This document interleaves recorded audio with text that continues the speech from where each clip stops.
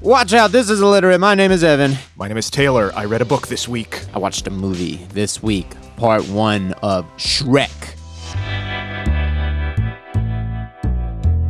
Did you know 20 years, the 20th anniversary was this year for Shrek? I know, I feel old. I shivered as we came together to talk about this, and that was the first thing Taylor said. Yeah, we're just doing Shrek because we want to. There's nothing going on. Yeah, we got a small note that we hadn't done a parter in a while, a two-parter, so look out for that on the other end at some place down the line. But we thought, well, why not look into one of the most ubiquitous franchise of the 2010s? It is huge in its impact. My knowledge of Shrek starts 2001 with the film. So I think that's probably most people. So this is going to be awesome to kind of peel back this onion, the layered onion. Here we go.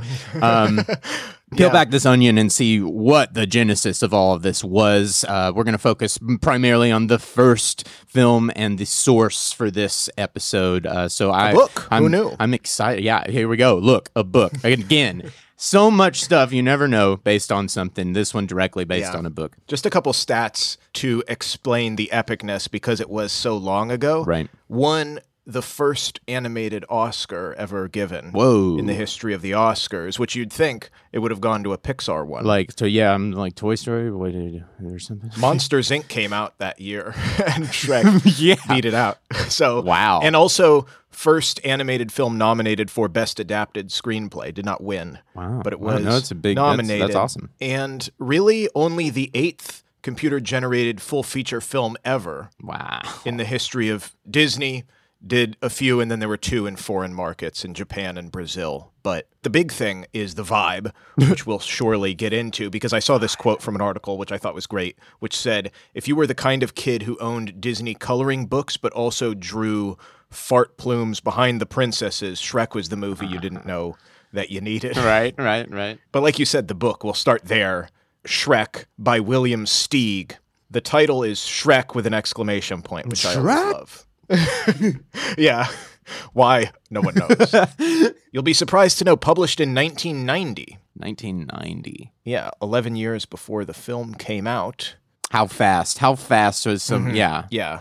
I want to know, because when did this begin some interest in Hollywood? Spielberg bought the rights in 91. Boom, out of the gate.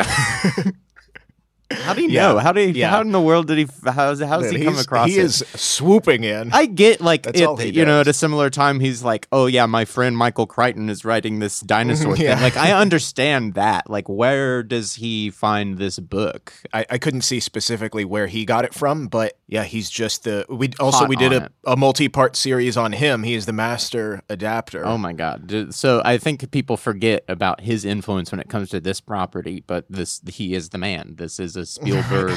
This is a Spielberg thing. We wouldn't have it on the screen and wouldn't have everything that this character has produced over the last 20 years if not for Steven Spielberg, flat out.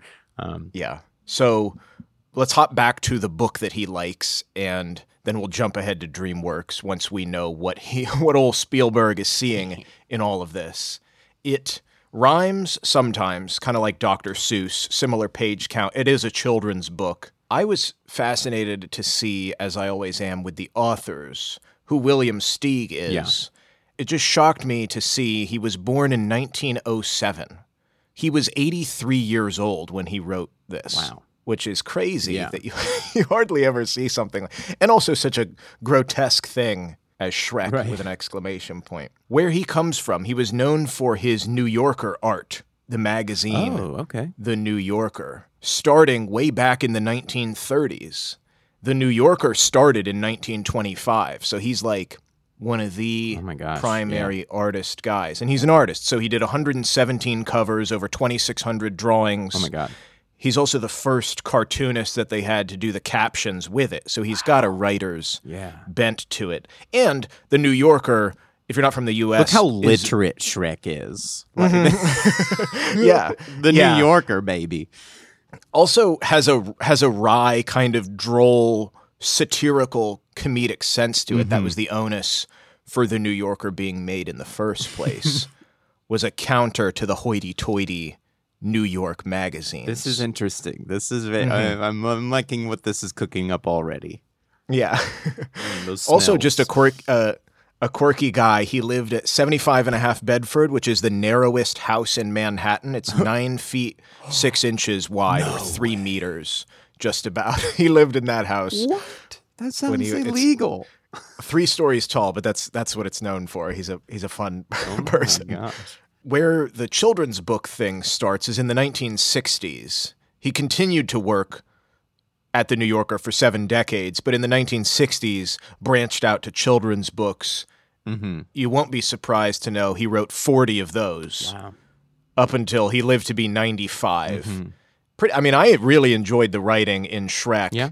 I saw a quote from someone saying, "You don't read his books, you perform them." Oh. They're great reading to kids at bedtime. Aw. You know what I mean? Yeah, absolutely. Yeah. You get to put on the show. Mm-hmm. Yeah. And so he died in 2003, so he did see the first Shrek Cool. in his old age, and Yeah. he said, "It's vulgar, it's disgusting, and I love it." Aw. Wow. So I'm glad that he was happy. I'm really curious as for what Yeah. tonally, because like the film is so for its time, it's so fresh. Its tone is so different than what you would expect from this just generally fairy tale, this kind of thing, Yeah. animated family affair. So how does the book compare in terms of the comedy? Like Shrek is so modern, and and as we'll get into, has affected so much since it. I want to understand like how the book tonally feels in comparison to the film. So like I said, the book is a children's, almost bedtime story book, and it really is the start of the satire of where Shrek goes full bore on satire of a bunch of stuff, including Hollywood and Disney films itself. The book is really more just satiring children's fairy tales, satirizing the European fairy tale. So that's where the comedy comes from, is in the absurdity, the outlandishness of this sort of anti-hero who is the thing that the prince would be after, but in this case, he's gross, and he loves it. And kids love gross stuff also. So that really is where a lot of the comedy comes from. As a kid, you would love reading this because he's... So the name Shrek also is a Yiddish word, direct translation meaning fear or fright. Oh, cool. So if you spoke Yiddish, like you a would shriek. know that that's very interesting. Yeah. Right. It comes, from a German derivation of the word Shrek, but it's got a CK at the end. Okay. So the plot of this thing, very short, very simple, but he's still got those weird ear things in the drawings. Yeah. So that's classic Shrek. But he's much more menacing. He spits fire. He has this heat vision situation. He sounds like an X-Men villain. Yeah. It's more of the typical ogre that really eats people and goes on a rampage. Okay. And doesn't take guff from anyone. He's a kid/teenager, though, more a teenager, because he has parents that kick him out of his swamp. Oh, They're like, you got to get out of the house. Okay. So that's the inciting incident of the story. But this witch gives him his future, what he's going to do. And so she says he's going to meet a donkey, defeat a knight, and wed an ugly princess. Nah. And he's... It writes itself. Yeah. Well, he's so happy for this because he can't wait to meet an ugly princess. That's exactly what he wants. Aw. And like I said, he's gross. Everything just runs away from him. Right. And he loves it. He's so happy. He falls asleep and has a nightmare where he's hugged and kissed by children. That's funny. That is super funny there. He rides this donkey. He finds it talks, but the donkey really only says 2 lines. It's not that as much of a side character. Oh, interesting. Sidekick. Okay. For a feature film, and then gets to the princess, defeats the knight, and absolutely loves how ugly this princess is. They get married, and the final lines, and they lived horribly ever after. And that's the So end. is she just ugly, or is she an ogre at night, or is that part of it, or is she... It doesn't say that she's an ogre, and it isn't a thing where she flip-flops. She's just a really ugly monster person. And he's thing. like, finally. This is what I'm here for. Someone who will accept me, I suppose. Mm-hmm. I mean... Yeah. You can see where the film is taking the idea about loving who you are, being accepted, all of that stuff. But the book, because it's so one note in that way, he doesn't change. Right. It's too short for that. And it's really more just a message to kids about defiant self-sufficiency. He loves himself. He ain't going to change. Yeah. And he finds who he needs. Yeah, it's and he's it's simple. Yeah, the bad guy who gets the happy ending. So the reception for this was split when it came out in 90. That's funny. Some people loved it. Some people said this is bad for kids. But it did win Children's Book Awards as they come out. Yeah, throughout I mean, that year. interesting because again, from the Spielberg perspective, seeing something get a rise out. Not that it's like a lot of people like it, but it is getting a rise out of parents and other places. So it's getting a reaction. That means it's doing something interesting in the genre. It's definitely worth looking at. So it's wildly smart that he's got his fingers in this at all. Because it's getting a reaction. Well, why is that? And what can we do with it? How could we bring it to a wider audience on a bigger scale? What can it say? If this is the core of it at just a few pages, well, how can we turn that into 90 minutes?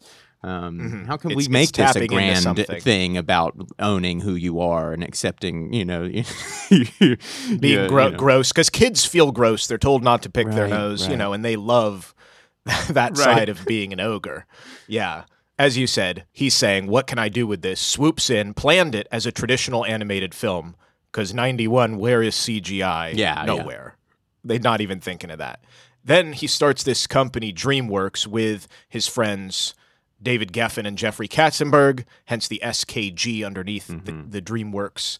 And they bought the rights from him in 95. Okay. So that DreamWorks would be the one that owned it and did it, not just it's Spielberg. Good. It's good. Spielberg Amblin setting up a and all this company stuff. that he's trying to get on its feet. That's And here's a project, for the animation. good. I don't to need this work on. person. That's for the company. Good. And really, because there was another producer as a part of DreamWorks, John H. Williams, he pushed Spielberg to say, hey, give this to us. We want to do it as an animated thing with our new thing, because his kindergarten son loved it and was quoting it all the time. Oh yeah.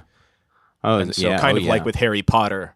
So DreamWorks, I knew them, I'm sure you did too, as the rival to Disney's animation. Right. And it always seemed like they were doing like Ants to Bug's Life and Shark Tale to Finding Nemo. Right. Like they always were just coming out with something sort of flushed away and Ratatouille. For lack of a better term, off. Right. Yeah. Again, lack of a better term, it's hard to describe because Shrek is a household name, so it's a hard thing to contextualize. Like you're saying, bugs and ants and oh god, Fish.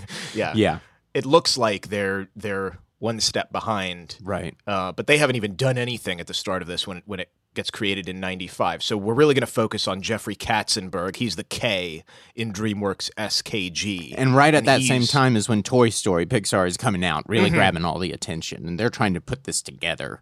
Yeah, exactly. So Jeffrey K is specifically the animation side.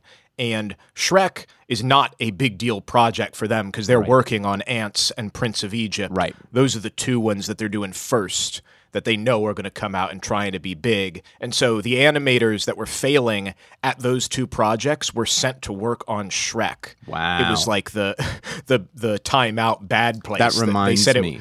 An Yeah. old story back in the 80s at Stan Winston's workshop. Stan Winston is the guru responsible for all the amazing creature effects like the Alien Queen. But they were working, his shop was working on a couple projects, but everybody wanted to work on this other project, this big thing. They're doing all these monsters, all this callback to old Hollywood, and everybody wants to work on it. But there's only so many positions, there are only so many things. So the people that didn't, they just didn't make it onto this project, they get kind of sided with this redheaded stepchild film that has stumbled. They're in the middle of production. The creature didn't work out. They really are grasping at straws. So Stan Winston and these boys are coming in to save the day. Nobody wants to do it. And cut to the chase, Predator. They get nominated for an Academy Award for their effects. And obviously it is so much more successful than that other film, which I won't even name because it would be almost rude to do so. So in this Yeah, terms of like, yeah. this happens so often as people working never in the know. industry, you Yeah. never know what you'll get sidelined off to that might end up surpassing greatly. Because look at those other titles everybody else was working at the time. They knew what they were coming at, and we know those titles, but I mean, Shrek really does surpass them far and away, Yeah. no question. So these guys lucked out. And funny that they even, that reassignment, they had a pejorative term. It was known as being Shreked. Oh, When you got that's put hilarious. on Yeah, no. to Shrek. And now people would die. to You be never Shrek, know how you these things Yeah. turns out, and everybody has that reaction. I personally, I hate being like sidelined or passed off to another mentor, or like those types of things. But you never know when it works out for the better, and you could be on the path to success. Yeah. So now they're on the path, not to success, but just production in general. There was a year and a half of research and development because they were trying to do sort of a live action CGI animated hybrid with miniature sets and then motion capture composites Interesting. as the production is going on, but they had certain other parts of it storyboarded. So this Are they working with actors yet? Yeah, they have Chris Farley, I believe. Was Yes, cast I and know he doing was the definitely voice attached acting. for some time, so I wasn't sure how much work he actually got to do as far as like any of these tests that they were doing. I bet there is some of that material out there now. There's only one little piece. I'll post a link. It's like a 2-minute, not animated, but just the schematic kind of- sketches, yeah. of it with his voice, him Animatic. and Donkey talking. But this weird hybrid production thing was screened to Katzenberg in May of '97, and I just love this direct quote from him. He said, "It looked terrible. It didn't work. It wasn't funny, and we didn't like it." Well, So it sounds like it's going well. Yeah. that's beautiful. But at this point, though, because Ants comes out in '98, I believe. Yeah. Maybe that's not true. Yeah. 97, 98. Yeah. So this was screened in '97. So the effects supervisor from Ants comes on to help. And also what then becomes the two co-directors, Andrew Adamson and Vicky Jensen, they're coming off of other projects as well. But they're both first-time directors. Yeah, this is their first They've- feature from what I understood, which is like they've been bizarre. story editors Again, and- going yeah, back yeah. to like it's the 8th like completed full CG and it's first time directors behind it. Yeah. It's pretty incredible actually.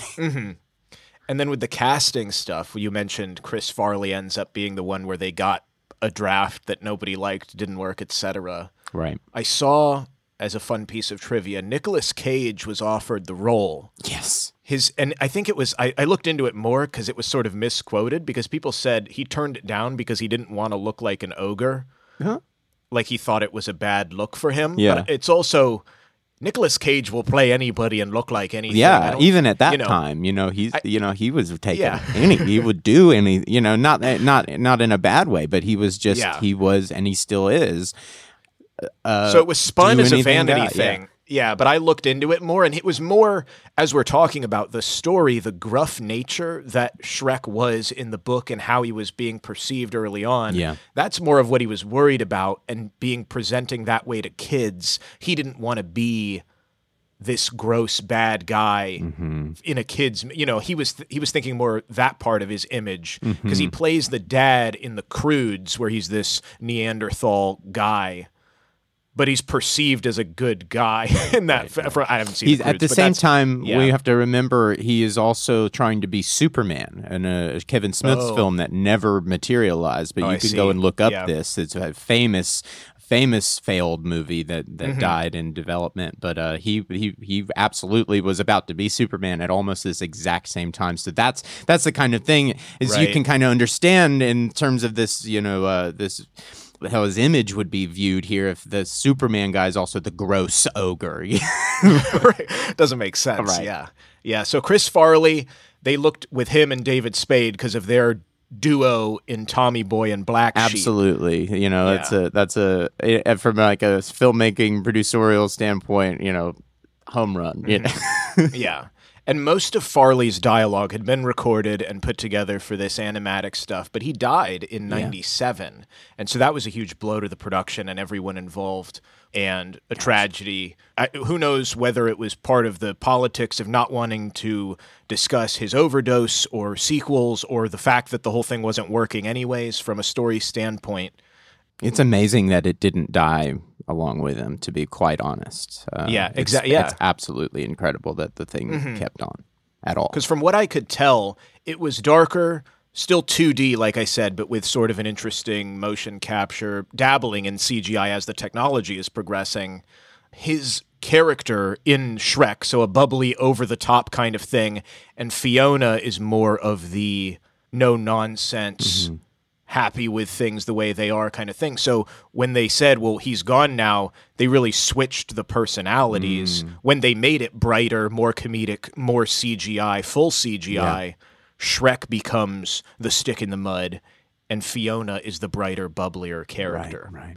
So for that purpose, then, they need a different actor, and Michael Myers takes over, but wants a total rewrite, because he's like, I'm not going to just do the improv and the stuff that Chris Farley did. We've got to, this is a new character. With everything you just described, it is the same character, but this is part of development. We realize, no, this is the character. When you switch those motivations, suddenly it starts working towards its themes and goals. So he records 90% of what they've put in the script and says, no, something still isn't right, which is a big thing as an actor to say, because you're being directed.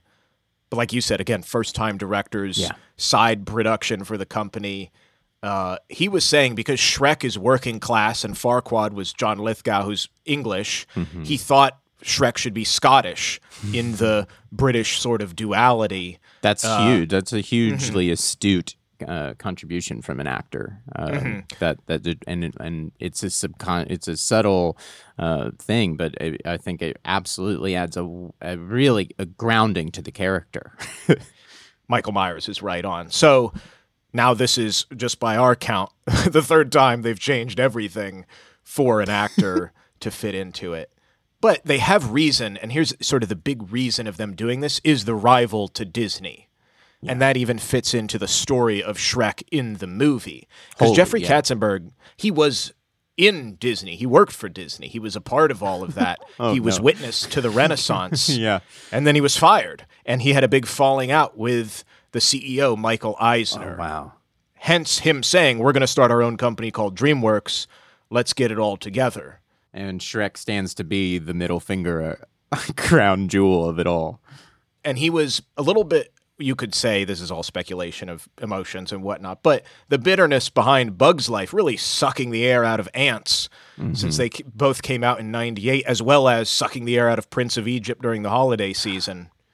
These are the two things that they were betting on in 98. And then Disney... They kneecapped him twice.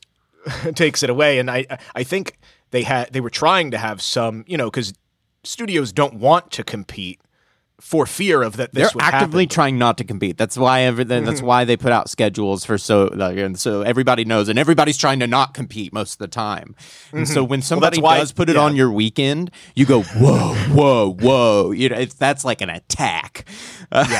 So that's how they're looking at it. And they say that Lord Farquaad is a swipe at Michael Eisner, who, like I said, was the Disney CEO, because their features are very similar, but also it's very similar to John Lithgow, who they animated it based off of. But the difference being Eisner is 6'3", and he would always make fun of Jeffrey Katzenberg's height, where Katzenberg is 5 feet flat. So there's a complete difference. Oh my God. And so you could say, in a way, they're both making fun of Katzenberg and Eisner, or Katzenberg is making fun of Eisner because it's like a Disneyland theme park situation. And Lord Farquaad is the ruler of that, but little man, playing off of his height, where Katzenberg is the one running. This DreamWorks. is personal. Yeah. This is beautiful.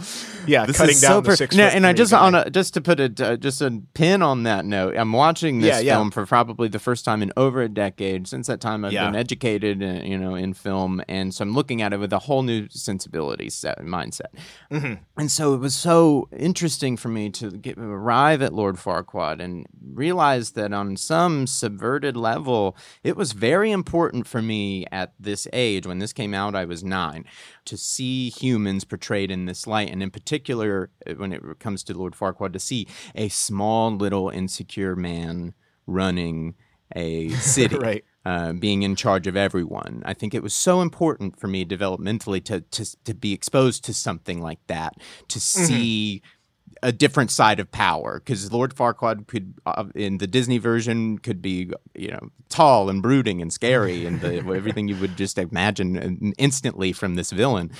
And this goes the total opposite direction to say something about the character and something wrong in the world, and about how power structure can lead to the wrong people being in charge, and about, it's really getting to the heart. And then for it to learn the basis of it, and to be this kind of like tit for tat, silly, recess, childish kind of thing where they are making fun of each other, but it really is like, look, you're a little man on the king of a castle. It's so personal, but it comes from somewhere. It's supercharged, and at the base level, subconsciously for me as a child getting it, I don't think it connected with me much at the time. But seeing it now in 2021, I go, that was big. That was so big for me to see something like that. And everything that they subvert. So yes. The kind of difference being William Steig's book, originally, Shrek is spoofing European fairy tales, but this movie, Shrek, specifically is skewering Disney fairy tales. And everything that they represent, and right at the age, like you're saying, where you're up for some postmodern irony, you're up for some satire of the... These are all the characters I've been playing with for 9 years. What can we do with them that's interesting? Oh, they get evicted and get thrown into a swamp because it's only where they can go, and Shrek suddenly he doesn't have any power anymore because he's not scary to any of them because they're all freaks. And he's got to get them off his land. And all the tropes of singing to the birds, but they explode, and it's everything we've seen in a Disney movie. Just made fun of. Putting a nose at just like how silly it could be, how silly some of these concepts are if you give them a chance, just to to take them into another light. It's really astute stuff, and also goes without saying, but from the underdog at the time. Yes. That's where there is an axe to grind. There is some... There's real motivation, and DreamWorks has everything to say right now. And maybe this is why it's probably their biggest success. I mean, I think the music was worked into their logo for forever now. It's like this is them working at all levels as a full creative entity, claiming their stake for exactly why they should be here and why they should be respected. It's so interesting to see, to really step back and see what this movie represents for that company and what it was doing in that space at the time. Also, perhaps a bit of a surprise for them. As we Absolutely. reiterate again, it was not their big, we're going to win with this one. Right. You don't expect like the Oscar one to be the one where basically the hotel room you trashed with the trash can, it's like you walked into the genre and just started, just like picking it apart and trashing it and saying whatever you wanted about it. Comedically, And that got you best adapted screenplay. Like a nomination like that. It can't. Then that's overall. That is an animated film getting nominated for best adapted screenplay. Period at the Oscars. That's the one that broke through for them. So you're caught throwing around the trash, and it's like the industry goes, now you're saying something. Yeah.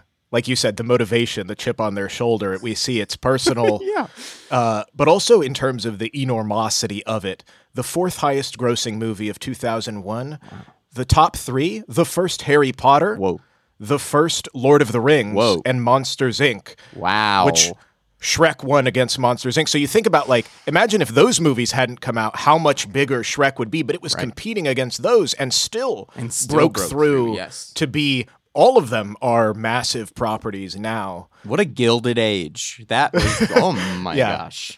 Some people say 99, 2000, 2001, some of the most amazing films Yeah. in those 3 years. But anyways, the last little knife in the chest from DreamWorks. So they released the VHS and DVD in November, which was the same day that Monsters, Inc. came out in theaters. Oh, no. Wow. Which is Look a at huge... that. Disney Yeah. hated it, and Evan may know a bit about this, but like movies are released on Friday, DVD, VHS, home is released on Tuesday. Yeah. That it was a window so you wouldn't have competition. It was But like they I released- said, they're trying. Yeah. It's a no competition kind of thing. Everybody puts their calendar out, so everybody knows where everybody wants to be, what everybody's thinking way ahead of time.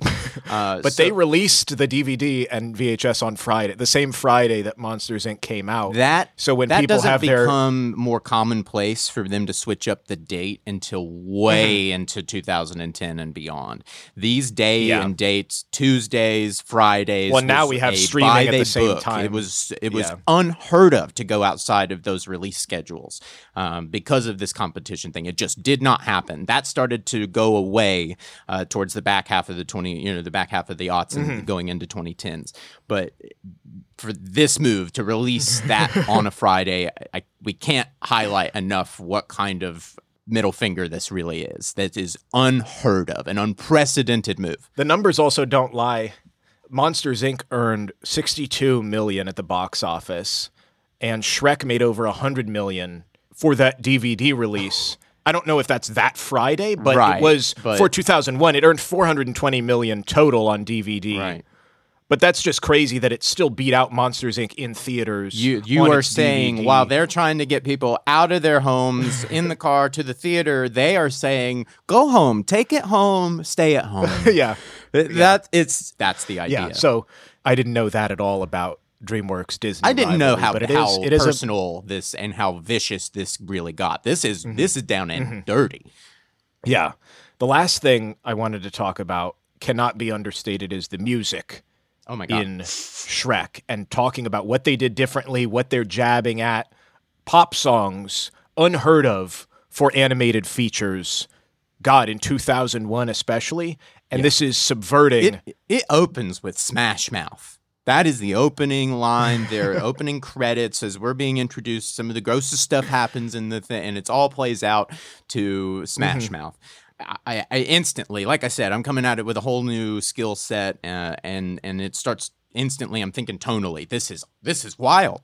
Because you come into it knowing it's a fairy tale to a degree, the ogre, those types of things, and you expect a certain thing. And this immediately tells you that it doesn't care at all what you think this should be. That is the point. It's the point.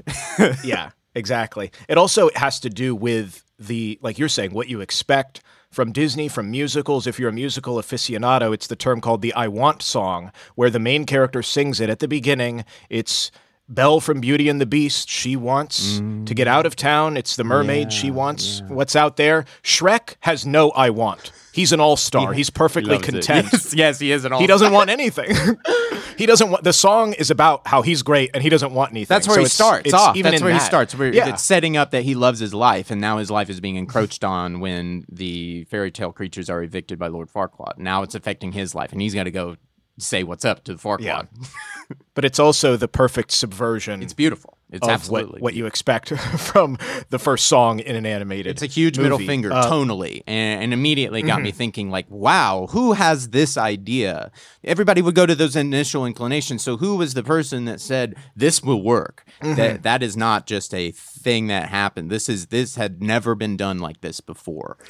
So I thought watching it this time around, I was really caught by the music. All of the licensing choices are number one, they're great. But number two, they work emotionally so well in the film. And when you think about why those choices have been done, where they are put throughout the film, they back up all of the themes about you not judging and coming into this with expectations, much like people and real social interaction. So it's how did you land here? How does this come about? The beautiful thing with it, and I'll post a link to a video that I saw from somebody who analyzes music in movies and whatnot, so I can't take credit for uncovering this, but it blew my mind as far as, like you had spoken about the theme where it was used. We could hum it. I'm terrible at humming, but you know it. If I played it, you would be able to recognize the Shrek kind of fairy tale, not pop music song. There is still a score to Shrek. There is still exciting music when he's running away from the dragon. Oh, yes, it isn't there's just still all a bit pop of a traditional music. score for sure.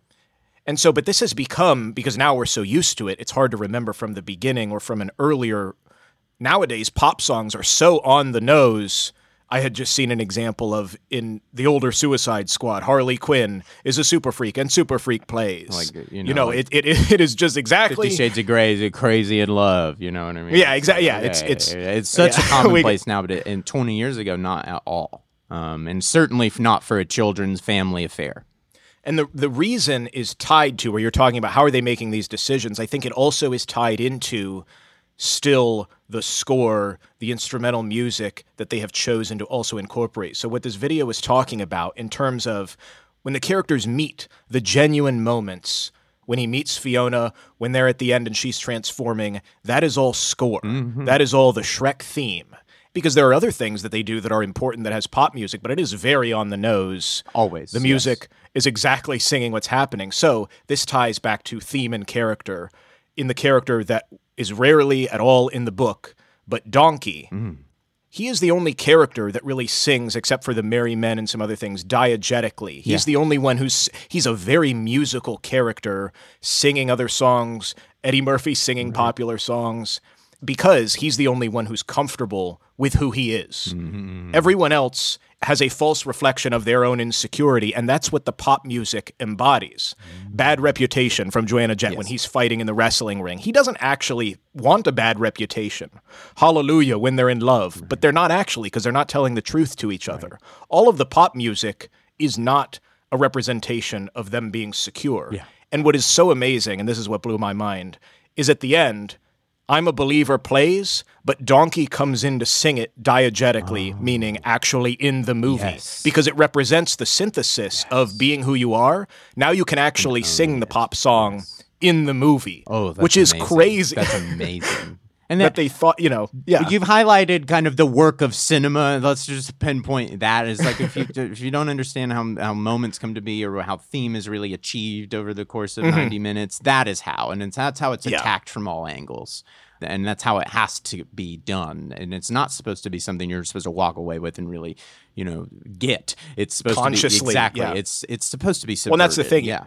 You need somebody who is a musician and a master of movie music. So I'll post a link to the video that I got all this from. But it's like, if you're looking at it at that level, the people that worked on the music for the film were thinking about this and thinking about thematically. I love and subverting what different Disney. departments bring their expertise, their artistry. If you let people work, if people are aligned in the common goal, if you let these artists do their jobs, man, you get things like this. That when you pick it apart, you're like, I never even understood that it was a process and it was working in front of my eyes. It's like, oh my God, you built a machine. Basically, it's like, and that's why it feels good for all the fairy tale characters to sing and dance, and because they do now believe in who they are. That's incredible. And but it's so funny too, sadly, talking about, now pop music is in Suicide Squad and Guardians of the Galaxy and all this other stuff. Now every animated movie just has a dance number at the end for no reason.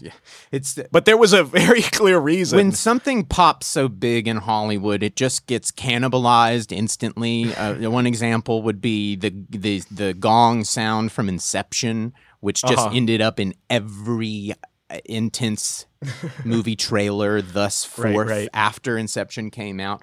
And if you watch Inception, it's not as if that sound is just some cool sound effect in the film. It is intrinsically linked to the plot of that film. It couldn't be more original to what's going on.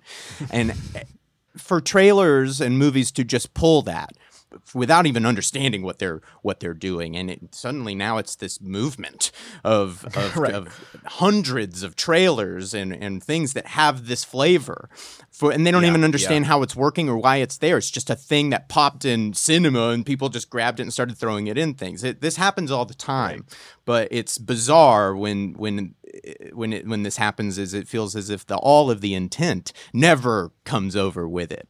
It's just like we had all these animated characters. We spent a lot of time animating them. Let's have them dance together at the end in Madagascar 3. And it's like, well, but what does that have to do with anything that you were saying? about the story. Yeah. That's So that, yeah. That's the mark of the trendsetter, and then the mark of, how things become ubiquitous and how things become so common. Audiences aren't dumb to this. They feel things cheapened, and that's why we get sick of things, and we're looking for the next thing that pops. So that is a perfect segue to what we will discuss in our next installment of this Shrek episode series, because when things become a cultural institution, what do you do with it? It's too big to fail. Oh my God. We'll talk about it all. Did it become its own joke? Did it? we covered the first film and the book. Yeah. There's so much other Shrek stuff, and that's what we'll get into next time. So keep your eye out for episode 2 of Shrek.